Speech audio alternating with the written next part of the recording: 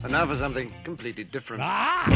Forget everything you've been told by others before. Get ready for the real deal, the full story. Real talk about money, markets, life. Now, it's The Real Investment Show with Lance Roberts, presented by RIA Advisors.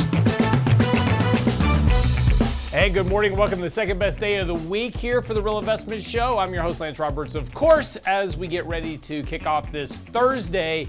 And it's kind of alert day, as we've been talking about here lately. Yesterday, markets sold off and are now sitting right on that 200-day moving average. And the important thing about this is that, as we discussed yesterday, there is a tremendous amount of program trading that runs in the markets these days. We have so many computers and algorithms and everything else that are driving stock trading from one side of the ledger to the other, that these technical levels are now becoming much more critical than they were ever in the past, because this is where all these programs, because everybody kind of uses the same technical analysis in one way or the other, all these automated sell programs are kind of lined up at these same levels. So we're now at that kind of very critical level, which is that 200-day moving average. It's also where the uptrend line from really those October lows also intersect. So there's a tremendous amount of support right here where the market is today. Now, Dow's up a little bit this morning, about 90 points. The S&P's down about 10 right now. NASDAQ's down about 75. Now, those levels have recovered markedly from overnight. They were down a lot more last night. They've been recovering a bit this morning. We'll see what they look like as we get closer to the open. But it's very important that markets kind of find some support here and get a little bit of a rally. Now, I want to talk about one thing here importantly. And we touched on this in today's daily market commentary as well. So if you go to the website, realinvestmentadvice.com, you'll find our daily market commentary. I've already posted it this morning, so it's there. You can also subscribe to have it sent to you every morning at 7:30. But we always post a trading update of some sort in that piece. And the one thing we talked about today was, you know, you've got to be careful when you get these breaks of support. Now, it is possible that we will break the 200-day moving average today. There's been a good bit of selling pressure over the last 2 weeks. Markets are oversold on a short-term basis, and there's been a real steady push of selling for the last couple of weeks. So again, if we break this 200-day moving average today, right below that is the 100-day moving average sitting just below the 200 days. So there's another level of support just immediately below that. So if we do break that, you may see some accelerated selling here very short term, like for the day. And you might see a fairly sharp push lower if we break that level. And that's going to be that program trading kicking in.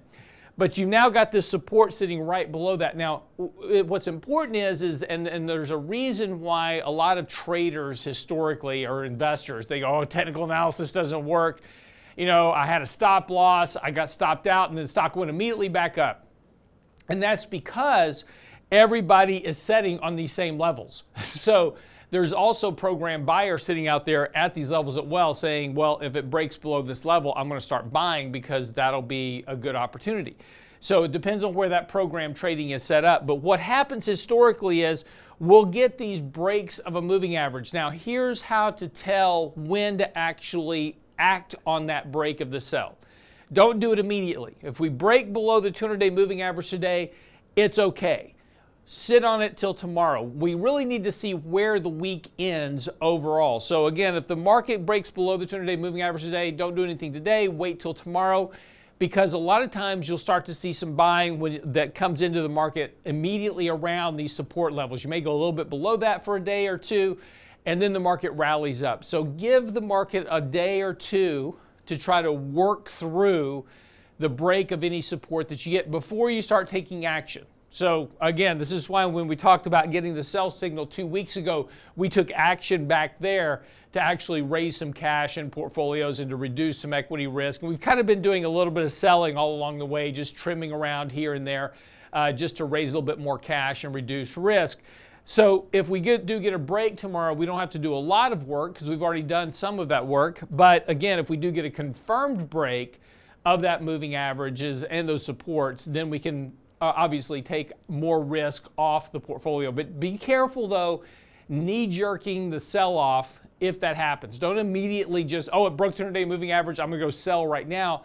that typically, historically, many times does not work out well. You'll get that initial break and then the market will rally right back. So again, look for that break, but then look for a reflexive rally to sell into, because if we do break that, we're likely to get a bounce for a day, maybe two, and then the market's going to get some more selling pressure as traders that are kind of trapped into the markets look for an exit opportunity on the upside. So again, there's a little bit of a psychological game that goes on with the market. So, when you're looking at, at these technical levels, understand that there's a lot of program trading sitting there. You're going to have some of these kind of knee-jerk reactions, but then there's going to be buying that will come in as well. And particularly when you have so many days in a row where you've just had this kind of a grind lower, it's what we call a selling stampede. Now, we have buying stampedes and we have selling stampedes. Now, earlier this year, from really January through early February, we had a buying stampede. Every day was almost an update. And when even if you had a down day early, it rallied back at the end of the day as buyers are coming in. So we had this kind of stampede of buyers. Those buying stampedes typically last between 13 and 15 trading days on average.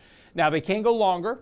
Obviously, in January, that was a very long buying stampede that occurred, and a lot of that has to do with momentum. Well, now we're down into about 10 to 11 days of a selling stampede so far, so we're starting to get fairly long in that selling process of the markets.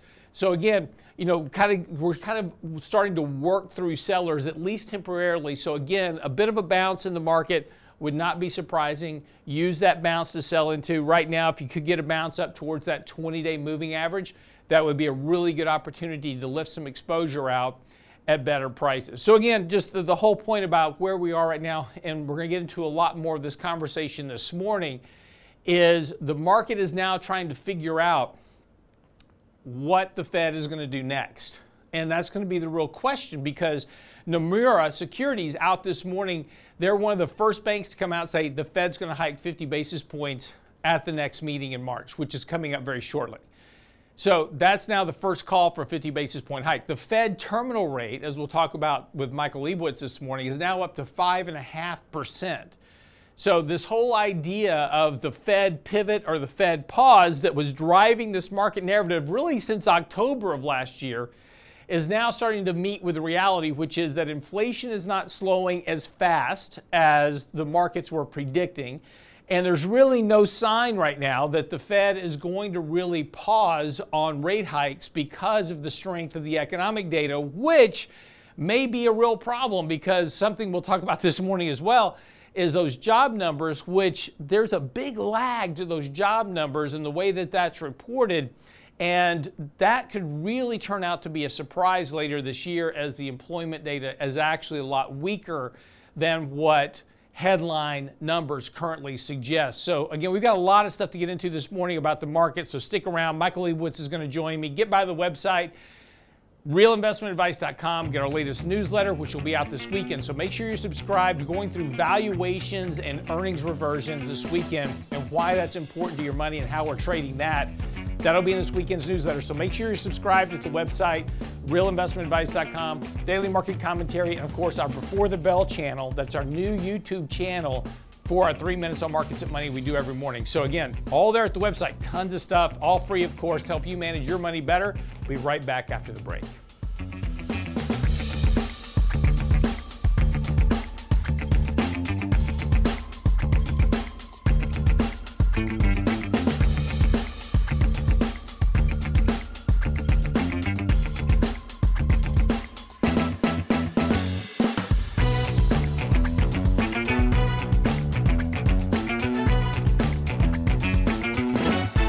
Get daily investment news you can use, delivered at the speed of the internet at realinvestmentadvice.com. The Real Investment Show YouTube channel has all our videos ready for your easy access. Now with the new and improved Before the Bell reports, Candid Coffee, and Lunch and Learn replays, plus each day's radio shows like Technically Speaking Tuesday, Financial Fitness Friday, and the latest analysis from Lance Roberts and Michael Lebowitz. Subscribe and bookmark our YouTube channel for the Real Investment Show, or just click on the show links at realinvestmentadvice.com. realinvestmentadvice.com. The Real Investment Show.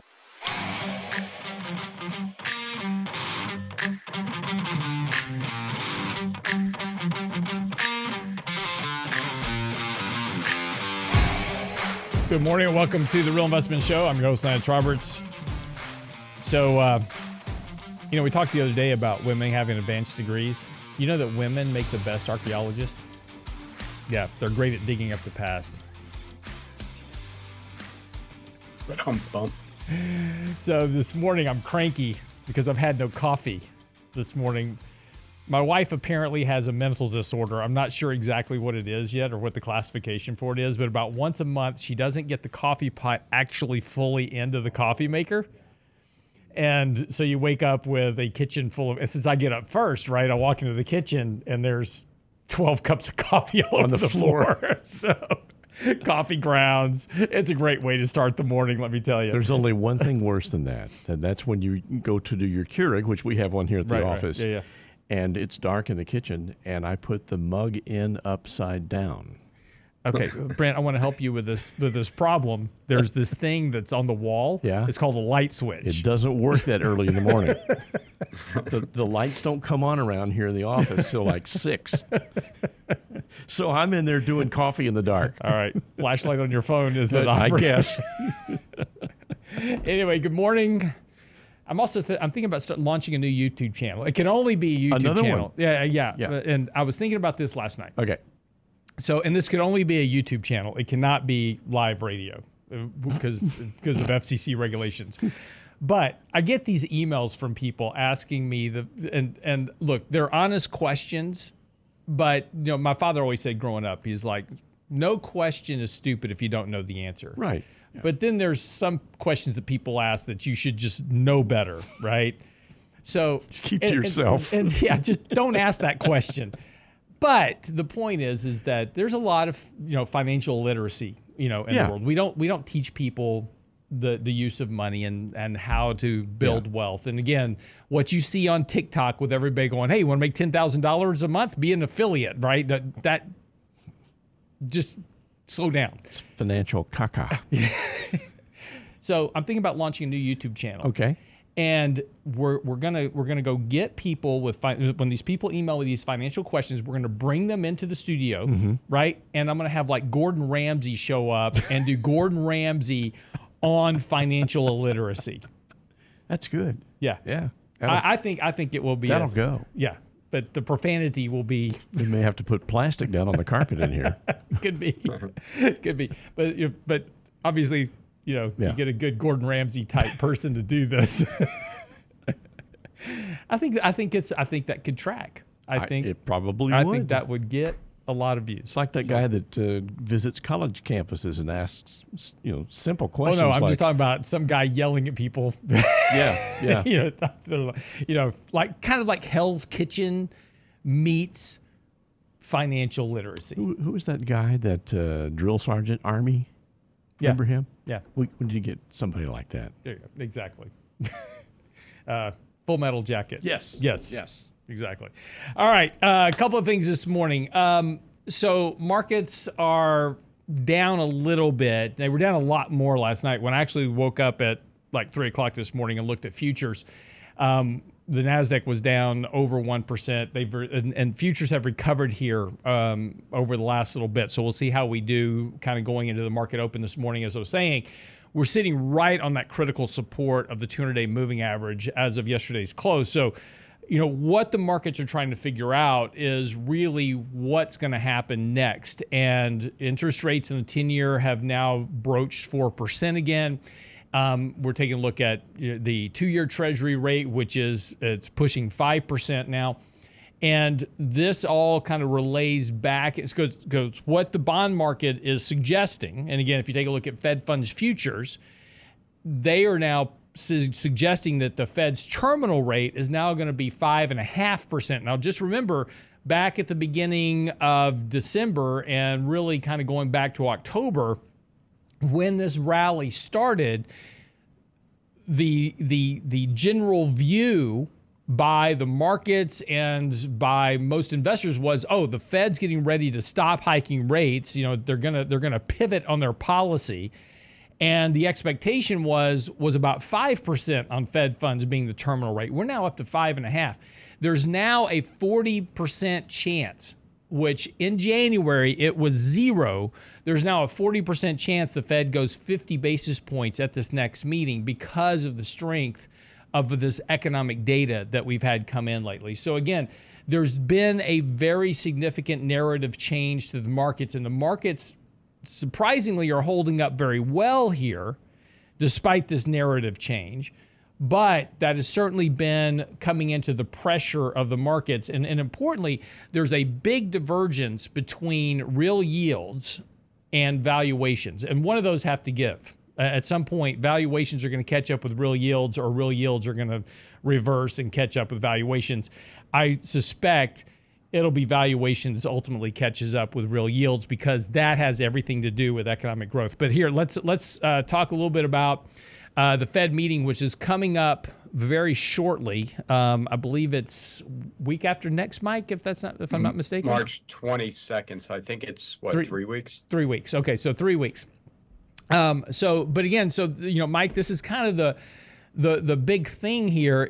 I find, there's a rising probability by the markets the Fed goes 50 basis points, but the Fed's been pretty clear that they want to wait for this lag effect. Do you think they go just 25 basis points, but with an expectation they might hike for 2 more meetings, maybe? Yeah, I think the Fed's starting to run into a little bit of a problem. They're running out of airstrip. They know they can't bring Fed funds up to 6.5 or 7. It's just too much. So, but they're not going to say that out loud. They're gonna continue with their very hawkish tone, but they have to leave themselves some more room to hike. So to me, it makes sense to just keep doing 25s. That way they can go for at least 3 more meetings, which there's 6 weeks, I think, between each meeting. That buys them a lot of time to talk hawkishly, to act hawkishly, but not, 18 weeks, 3 meetings, you can bring Fed funds up 75 basis points to 5.5. Okay. And they're still sticking to their word. They can talk a mean game. Maybe they can increase QT a little bit. Maybe they can do QT slightly different so it has a bigger effect.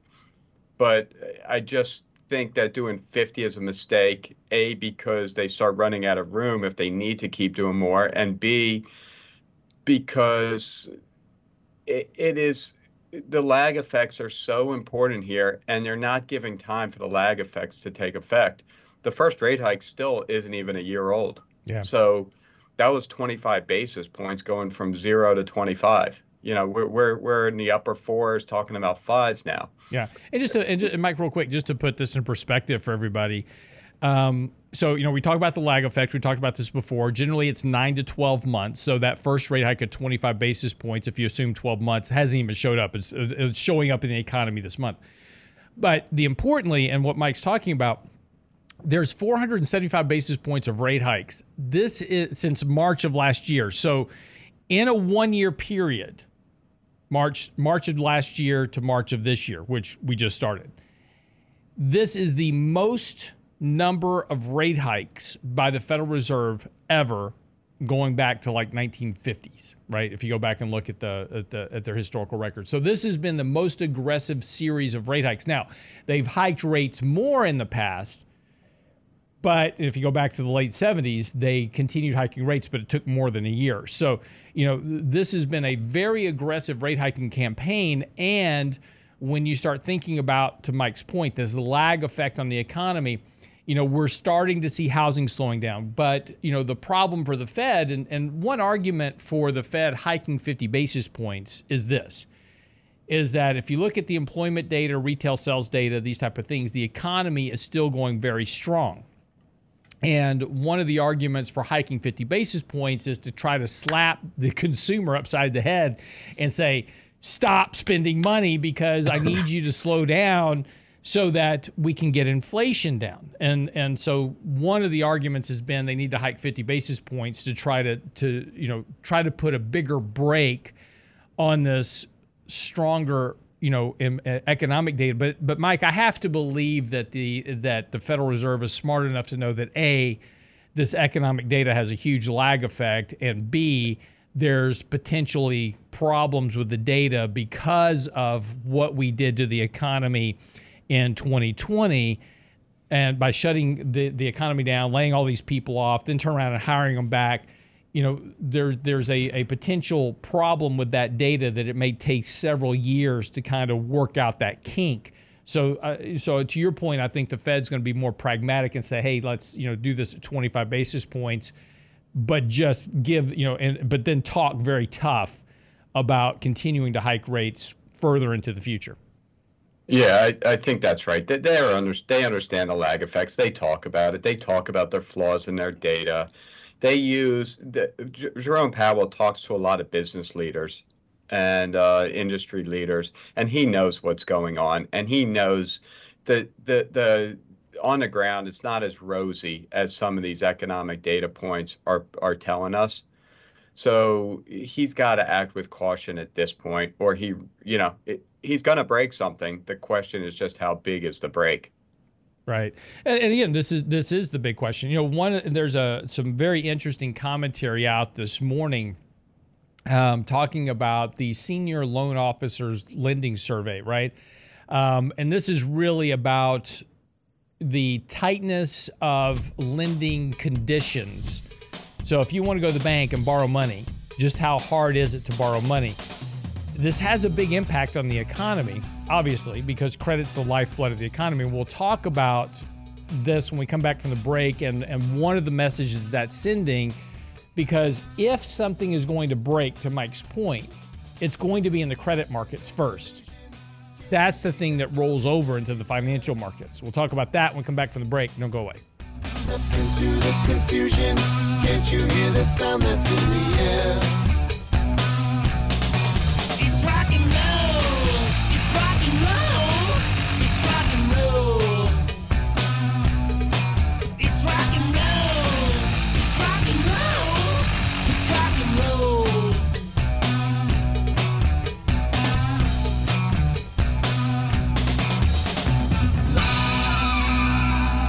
The Real Investment Advice blog. It's required reading for the informed investor. Catch it today at realinvestmentadvice.com.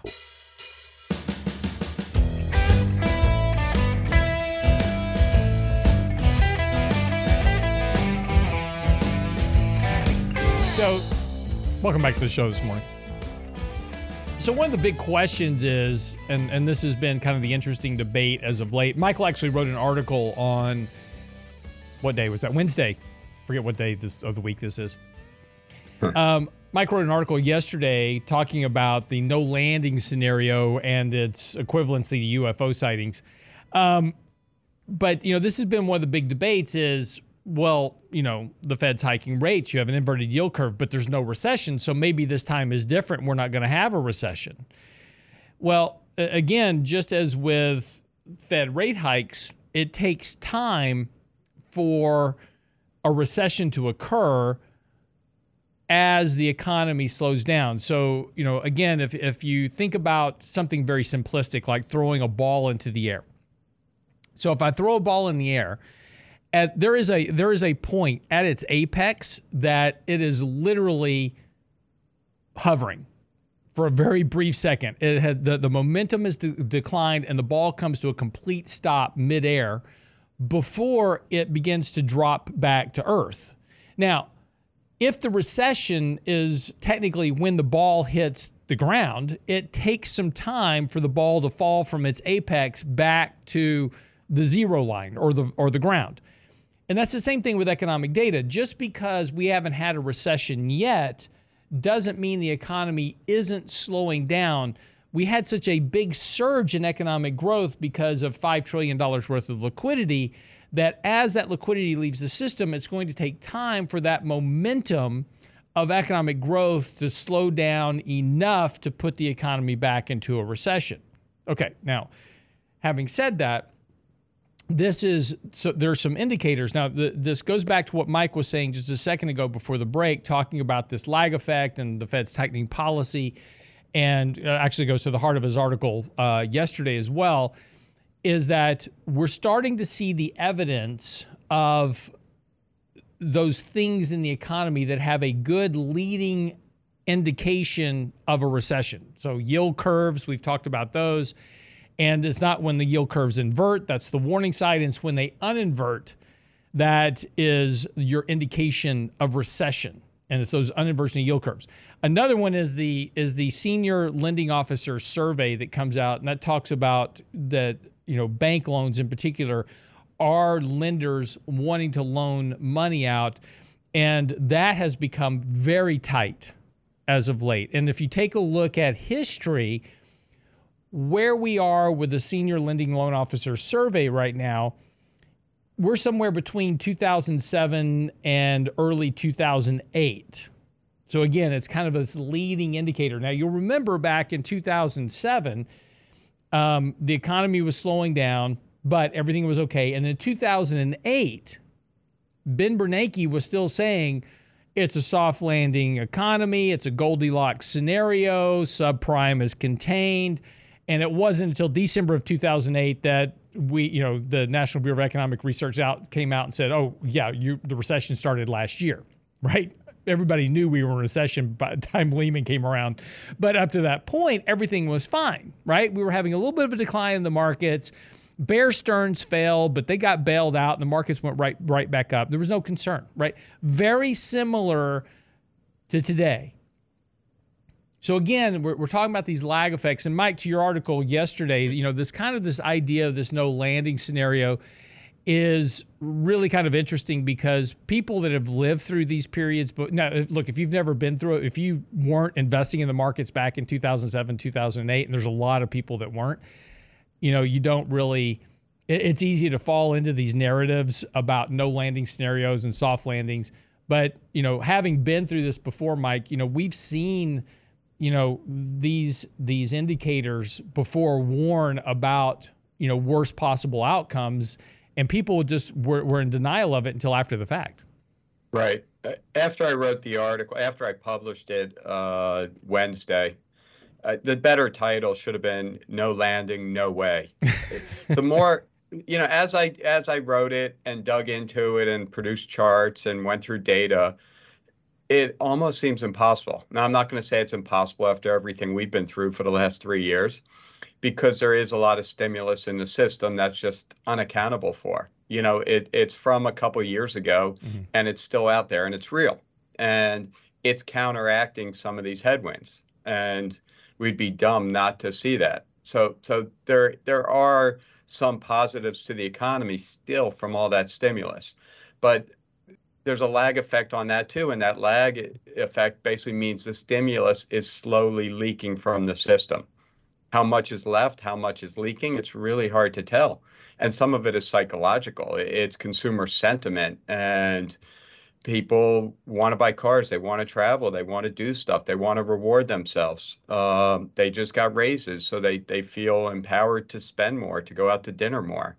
And we're seeing that in the data. But here, and Lance, when you said this is like 2007, 2008, there may not be a subprime crisis this time, but the bigger problem is there's a lot more debt in the system than there was in 2007-8. And not a lot of debt. When I say there's more debt, it's not just the amount of debt, the notional value of debt, it's debt as a percentage of GDP. GDP is essentially our income. It's our ability to pay for the debt. So the debt to GDP ratio for corporations, for the U.S. government, and to a much lesser degree for individuals is much higher than it was in 2007, 2008. So I think, and we're at a point, the economy has been trending lower for 30 years. And I write about this in the article. That's a function of more debt, which initially boosts economic growth, but then becomes a tax on economic growth if it's not used productively. So you look at productivity, which is the productivity growth rate is still growing. We're still more productive today than yesterday, but that rate of growth is slowing, and the demographics are starting to turn against us, but they are still behind us. So they help a little bit. But the amount of help we get from productivity and demographics is less and less. And because of that, the true economic, the natural economic growth rate now is estimated to be between 1.5% and 2%. And even the Fed's long-term forecast calls for 1.8% growth. So you have a 1.8% growth economy with 5% plus interest rates, and that's not going to go well. The interest rates over where the natural growth rate is just way too high for an economy that is over leveraged and very dependent on debt. The problem is the debt doesn't just all come due at once. The problem is we don't just all go buy cars the same day. I may not need a car for 6 months, so it doesn't matter to me what car loans have done. But when I go into that showroom and I realize I can't afford that $50,000 car because the loan is 7%, and I either have to settle for a used car or a lesser model, that starts slowly affecting the economy. But there's only, I don't know the numbers, but just say a few percent of the people every month that need to or want to go buy a car. So there's just a small percentage of the population, but it's increasing every day, every month that is being affected by interest rates. Same thing in the housing market. You would think the housing market would be crushed with mortgages at 7%, and buyers have stopped buying, but sellers aren't selling. There are very few homes on the market. The supply of homes today is still, of existing homes, not new homes, is still about 3 months of supply. That's the lowest it's been outside of the last couple. If you go back before the pandemic, that's the lowest it's been for at least 5 years before the pandemic.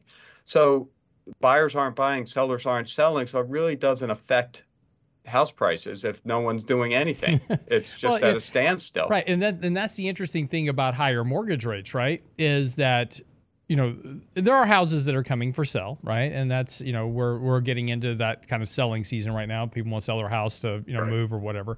But if I'm a homeowner, this is the big conundrum about mortgage rates.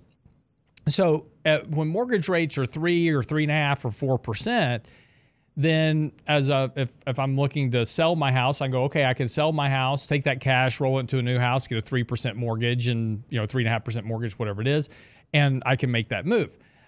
If I'm a buyer, I'm going, okay, great, I'll buy a house and my mortgage is 3.5. When mortgage rates go to 7, people are going, I can't afford to buy a house because now the mortgage is too much. And as a seller, I'm going, great, I can sell my house, but I don't want a 7% mortgage. So I'm not going to sell my house, right?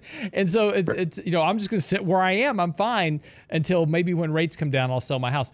But it's an interesting conundrum. It's a standoff between buyers and sellers. It's all driven by high rates. Well, think about this. Let's just say you have $1 million house with just a little bit of equity in it. And you say, I want to sell and I want to downsize. So you put, you want to sell $1 million house, and then you're saying, okay, well, what can I afford? Well, to have the same mortgage payment, the answer may be $650,000, $700,000. Mm-hmm. So, you're going to sell $1 million house, a bigger house, buy a $600,000, $700,000 house, and in theory, you're doing that to lower your mortgage and you don't need all that space, but it's the same mortgage payment. So I think a lot of sellers are like, well, I might as well just stay where I'm at. Yeah. There's no reason to move.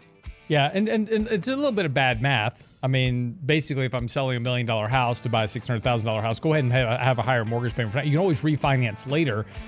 If you wait too long, the price of your $1 million home is going to become $900,000. So you may be selling at the worst possible time. But it's an interesting conundrum. There's definitely this standoff in the home markets because of high mortgage rates. But that's also in the rest of the market as well. High interest rates impact the consumer. That's what slows economic growth. That's what the Fed wants to lower inflation. We'll be right back after the break. Wrap up the show. Don't go away.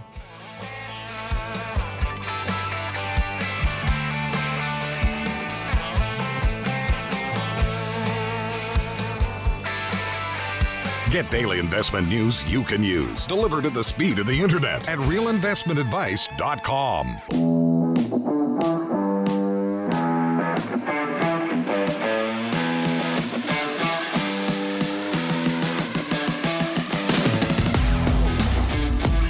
So one of the things that the Fed has been discussing lately with their policy meetings has been the strong U.S. employment growth. And I thought this was interesting because John Hilsenrath. So quick backstory on John Hilsenrath. He works for the Wall Street Journal, and he was the former Fed whisperer before he was very unceremoniously dumped for the younger and more controllable Nick Timiraos, who has now taken his spot. But he wrote a very interesting article it's on the Wall Street Journal today. It's called Long, Robust U.S. Labor Market Show Signs of Cooling. And this has been one of the big discussions Mike and I have had, recently as well. And is that when you take a look at these employment numbers, there's a lot of seasonal adjustments to them, and the numbers just don't really seem to jive with kind of what we see going on real time elsewhere in the markets, right? So if you take a look at some of the real time economic data and you look at the employment data, it just doesn't really kind of line up. And this was kind of the point that John Hilsenrath touches on in this article for the Wall Street Journal. Let me read you a quote, and then we'll talk about this a little bit, Mike. Figures from ZipRecruiter, Inc. and Recruit Holdings Company, two large online recruiting companies, show the number of job postings on their sites declined more late last year than the Labor Department report on job openings for that period indicated. The company's report available jobs fell further this year, potentially foretelling to a decrease in openings in coming Labor Department reports and a slowdown in hiring this year. This is something Mike and I have talked about previously. And when it comes to employment data, we have a lot of real-time economic data.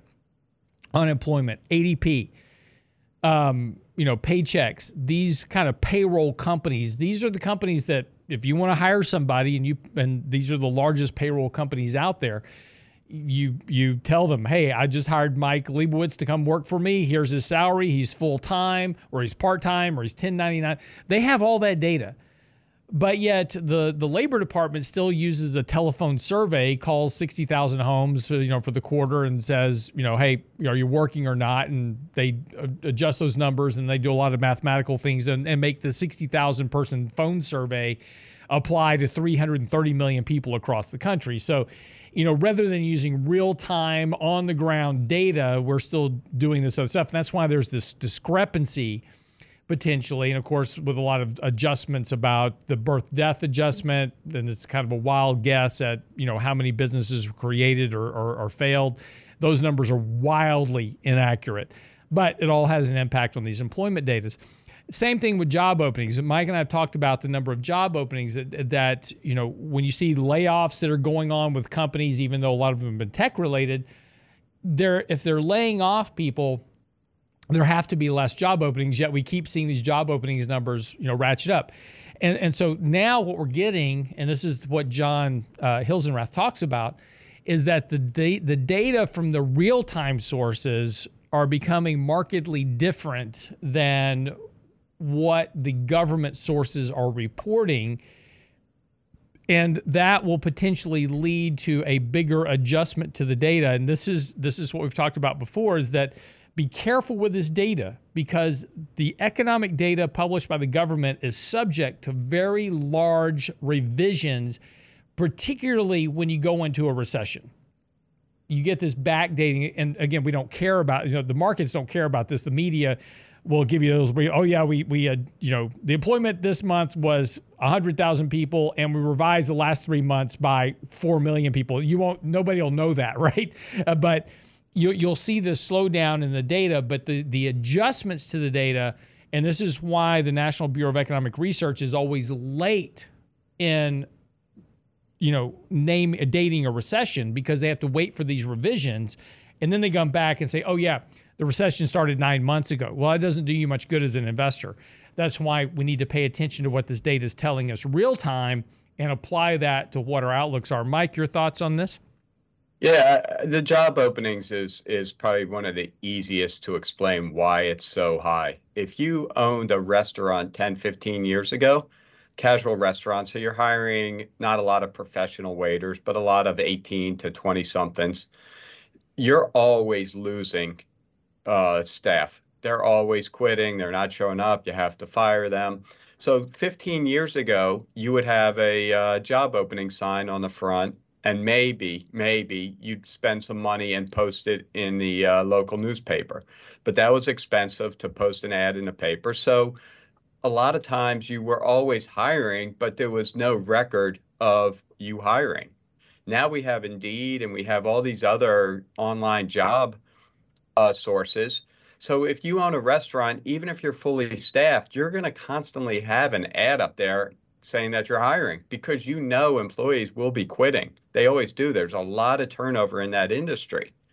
And even if you're in a different industry, why wouldn't you post on Indeed and collect resumes? And maybe you'll just find someone that you really like and bring them on.